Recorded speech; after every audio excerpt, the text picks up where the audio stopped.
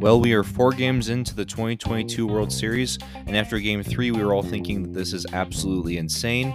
And then last night, the Astros made some history. Let's talk about it.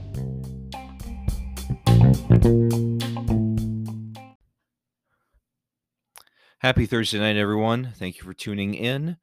I do apologize for missing the normal Tuesday night episode. I was just caught up with some personal stuff and with work. Work has been very busy. I do have a day job. I don't make nearly enough money off of this to even somewhat provide an income.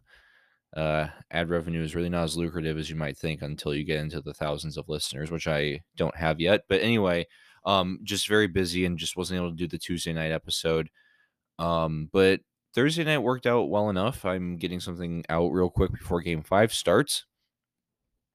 And definitely need to, because, man, this series has been one of the most entertaining front to back all the way through series that I can remember, World Series I can remember. And I've seen some good ones. I mean, I'm old enough to remember the 2011 World Series pretty well. That was a instant classic. 2016 was also incredible. 2014 was a very fun World Series. 2017 and 2019, there's some good ones, but 2022 has really been definitely in the conversation with all those. And just based on all the insanity that's happened and all the history that's been made, especially in the last game, this World Series really holds a candle up to a lot of the other ones of baseball legend. So, well, I guess we'll just go into a recap of each of the games real quick, and then I'll give some more high level takes on everything. So, Game 1, Houston jumps out to an early 5-0 lead after 3 innings. The Kyle Tucker hits a couple home runs, making headlines early in the game. First 2 World Series at bats of not his career, of this year. Two home runs, starts it off with a bang. Drives in 4 runs. Martin Maldonado also has an RBI single. Aaron Nola did not look very good, and it looked like that Houston was going to cruise to an early Game 1 victory. Was Philly due in the top of the 4th inning? They punch right back. Nick Castellanos with a single, scoring Rhys Hoskins, and then Alec Bohm with a 2 RBI double. Castellanos just poking the ball into left field, going down, getting the Justin Verlander curveball. And then the 5th inning, JT Realmuto, big double to left field to tie the game at 5. So Verlander and Nola both got roughed up. Both of them only lasted 5 innings. I mean, by today's standards, that's not that that short. Well, actually, Nola was only 4 1/3. And then the Phillies bullpen goes into lockdown mode, and they trade zeros with the, on paper, the much superior Astros bullpen until the top of the 10th, and JT Realmuto hits a ball that just barely gets over the right field wall, gives the Phillies a 6-5 lead, and then Dave Robertson gets himself in a bit of a jam in the bottom of the 10th inning, but he gets Aledmys Diaz. He catches Aledmys Diaz trying a little too hard to take a hit by pitch. He sticks his elbow out and leans over home plate. Pretty obvious on TV, but a very gutsy call by the umpire to say that he purposely leaned into that pitch, because you never see that called in the regular season. It's very rare, let alone the postseason. So, and in such a key situation, there was just very gutsy call by the ump, but it was definitely the right call. And then next pitch, or a couple pitches later, Diaz grounds out to third to seal the game for the Phillies. Yeah, and the Phillies definitely, I mean, this Houston, after their huge 3rd inning with a 5-0 lead, they had a 93% chance to win this game, and Philly clawed all the way back, which was pretty impressive to see. I believe it was the first 5-run comeback or to come back from a deficit of greater 5 runs or greater in World Series history since 2002, which coincidentally happened against another team that Dusty Baker managed, this time the Giants. But yeah, very exciting game one. Game two, maybe not as much like draw as much of like a thrilling, exciting comeback, but there's definitely a lot of drama. Framber Valdez looked great as usual on the mound, 6 in the 3rd inning, 9 strikeouts, only 1 run allowed. Zach Wheeler got a little roughed up over 5 innings. He gave up 5 runs, 4 earned. The Astros once again jumped out to a 5-0 lead, but this time they held on. They started the game on the first 4 pitches. The first 3 batters got doubles. Altuve, Pena, and Alvarez. Gurriel took advantage of a throwing error and reached base, and that allowed an unearned run to score. And they also had a couple more runs later with a home run by Alex Bregman. He's having a fantastic postseason for the Astros. The Phillies made it interesting in the later innings. They were able to get a sac fly in the 7th by Gene Segura, and Brandon Marsh hit a ball that got through Gurriel's glove for an error and allowed a run to score. So it definitely wasn't like the Phillies went down quietly, but Houston definitely their elite pitching, led by Framber Valdez, really held them down. There was a lot of talk afterwards about Valdez maybe having sticky stuff on him. He seemed to be touching his arms a lot, and I guess paranoid people were picking up on it. The Phillies' explanation for why they didn't put up a bigger stink about it or try to look into it was that they had just faced him at the end of the regular season about a month ago, and he was acting the exact same way. So they didn't see anything unusual or alarming. And they just chalked it up to he's just has really good stuff tonight. And I think that's fair. I don't think at this point, in order to be cheating, it's really hard to it's really hard to get away with that in today's game at this point. It definitely created a lot of drama and buzz after the game all over the interwebs as people were talking all about whether the Astros were cheating again. Also, he changed his glove and his shoes, which was a little strange. But yeah, fun little dumb after the game narratives. Dominant win, not dominant, but a solid win by Houston. Pretty on brand.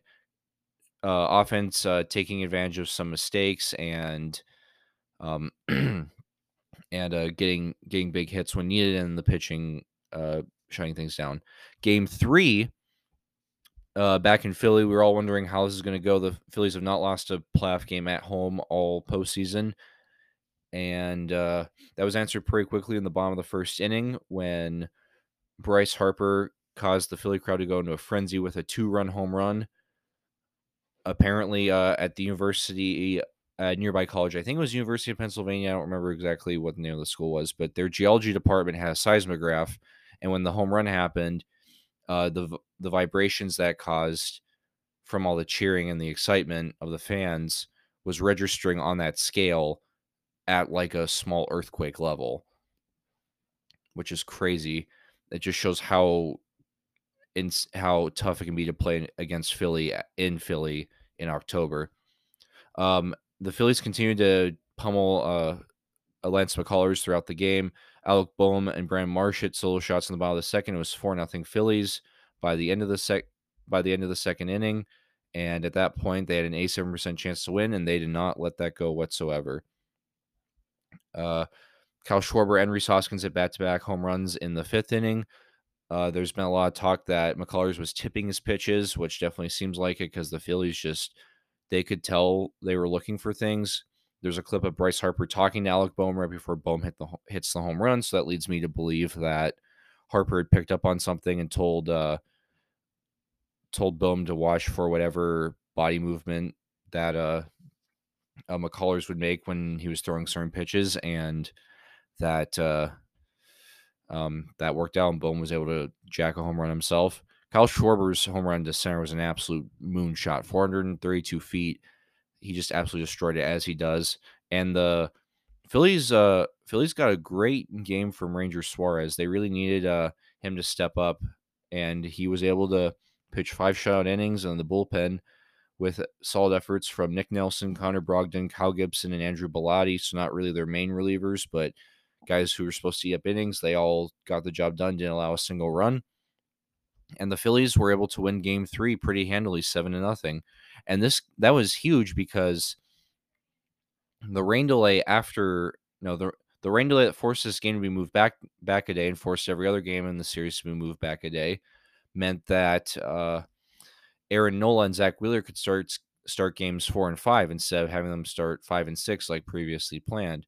So this put Philly in a really good position where they were able to win a game without their 1-2 starting pitching punch on the mound, and they had a real chance to win the series before it even got back to Houston. And there's definitely momentum was definitely on their side. The numbers backed it up.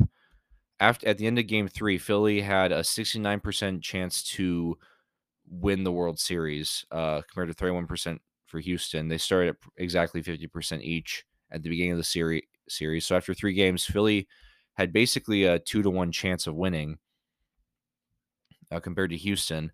But then Game 4, I can't describe how awesome it was to watch this and to be able to see this. The second no-hitter in World Series history. The only other one was in 1956 with Don Larson throwing his perfect game. This one, who else? Christian Javier, the no-hit wonder. He held the Yankees hitless for most of his start in the ALCS. 6 no-hit innings, 9 strikeouts, only 2 walks. The Phillies could really never get anything going off of him. And then Abreu, Montero, and Presley sent them all down 1, 2, 3 for a combined no-hitter, which even though it's not the same pitcher doing it all 9 innings, it's still pretty impressive. And it's even more impressive when you think about how this is the Philadelphia lineup that was held to no hits. They're the lineup that's been absolutely crushing baseballs all playoffs, including this series. They had not been held in check over the first 3 games for the most part. So, yeah, just a really amazing job by the Astros pitching staff. And Philly pitched well for the most part. Aaron Nola was looking fine until the 5th inning when he got absolutely shelled. Jose Alvarado also contributed to that a little bit. And then the rest of the bullpen was able to hang on and not allow any more runs. So it was really just that one crooked number in the 5th. And that gave Houston all they needed. They were able to capitalize. Again, no home runs here, just some hit by, like a bases load, hit by pitch, double, a sacrifice fly, and a single, just kind of that Houston clutch hitting that they're known for. And yeah, they were able to take Game 4, and the series is now tied 2-2. And the thing about this series is whenever it seems like momentum is shifting one way, the other team immediately punches back and brings it back to about even.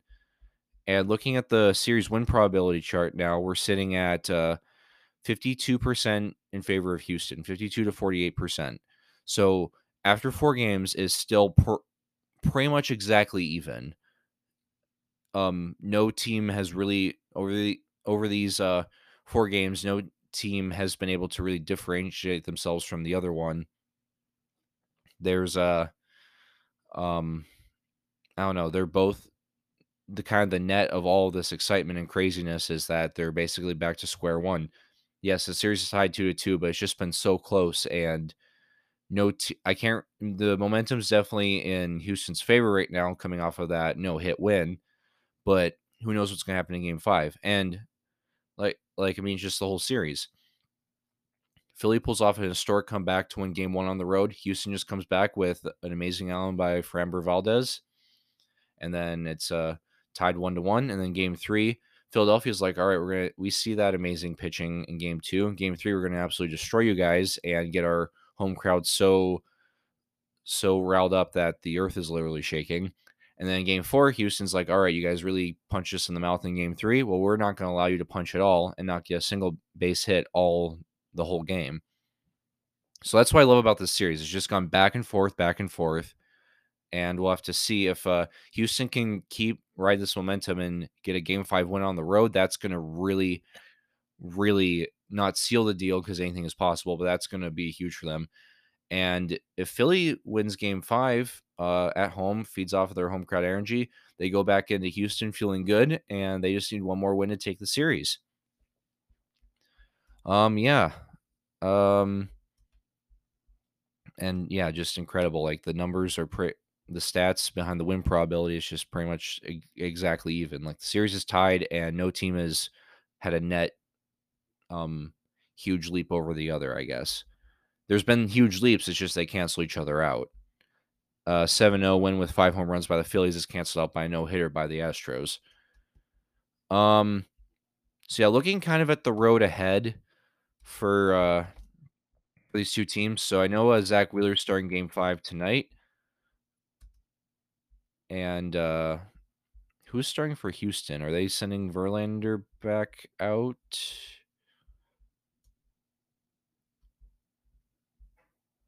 Yes, they're sending Verlander back out. So it's Verlander. No, it's Verlander Syndergaard. Actually, my bad. They changed that on me. So they got Syndergaard going. Who knows how long he's going to really last? So they really have not let him pitch long in these postseason outings. So then that means Game 6 on Saturday now. Wheeler will be going against Valdez in Houston, and then if we need a Game 7, still to be determined. Most likely, it would be Ranger Suarez for Philly, and I'm guessing. Uh, let's see. It's lining up to be McCullers. How many days of rest would be for Javier? Let's see. Javier started on Wednesday night, so then Thursday, Friday, Saturday. He'd only be pitching on 3 days rest, which would be really dicey. But if you're Houston, it's a Game 7, and this is it. I would go with Javier. Um, he's clearly the better pitcher right now. He's been untouchable in the playoffs, and yeah. And props to Ranger Suarez. He really pitched well in Game 3, and if he doesn't pitch as well as he did, I don't know if we're having this conversation about Game 7. It could very easily be a 3-1 Houston lead if even with all the Philly home runs, Houston just roughs up Suarez. What's interesting is outside of the 1-2 punch that I talk a lot about with Philly, Nola and Wheeler, I kind of look at their pitching staff as they have a really great top two in the rotation. But then after that, their bullpen and the bottom half of the rotation leave a lot to be desired. It's been kind of the opposite this World Series. Combined, Nola and Wheeler have given up 12 earned runs in 13 in the third innings, so definitely not what you want. But every other Phillies pitcher, Ranger Suarez with his start, and then all the relievers combined have an ERA of .8. They've given up only 2 earned runs in 22 and 2/3 innings. Those only 2 were given up by Jose Alvarado in Game 4. But yeah, every reliever and Ranger Suarez starting Game 3 have all been pretty much untouchable. Or not untouchable. They've had to work out of jams, but they've been getting the job done and putting zeros on the board. I mean, Bilotti has 3 scoreless innings. Robertson has 2 scoreless innings. Eflin is 2 1/3 scoreless innings with 3 strikeouts. Dominguez has an inning and 2/3 without allowing a run and 3 strikeouts. So they're getting the strikeouts. They're getting putting up the zeros like they should. The Astros, Verlander got roughed up and McCullers got roughed up. Kind of the same story, but then the back end, I wouldn't call Valdez the back end, but their other stars have been doing amazingly, and their bullpen has been very on point as well. Luis Garcia is the only person from the bullpen to give up an earned run. Presley gave up an unearned run in Game 2. But yeah, and the Phillies have 6 home runs. They've been absolutely knocking the cover off the ball. Houston is definitely the better batting average, though, and they've been getting more of the stringing rallies together kind of thing. Philly, of course, just going with their usual, just smack the ball around and hit a bunch of long balls, and it's fun to watch. But if your bats go cold and you can't get those long balls, then it's hard when you come up with that mentality and you can't string a few hits together to make something happen that way. But anyway, really exciting series. My Houston in 6 prediction still stands as possible, although think it's only fitting that this series goes to a Game 7. I hope it does. It's been really entertaining baseball. We'll see what happens tonight. Can Verlander redeem himself, or is Noah Syndergaard going to tap into some of that 2015 Thor magic and put on a show for us tonight? We'll have to wait and see. Looking ahead, I might try to do an episode on Saturday or even maybe tomorrow night, given the off night, talking a little more about what to look for the next 2 games, but we'll have to see. But stay tuned and keep enjoying this crazy World Series. And if you got to watch that no hitter last night, really, I don't know. I don't like to get too worked up and sentimental, but just take a moment to appreciate the fact that you got to watch that, because only people who were alive in 1956 and paying attention can say that they've ever seen something like this before. So this was truly an incredible moment to witness in baseball history. The Astros no-hitting the Phillies again, no-hitting the Phillies, one of the most powerful, feared lineups in baseball today. But anyway, yeah, hope you enjoy the rest of the series and keep on the lookout for another episode coming up soon.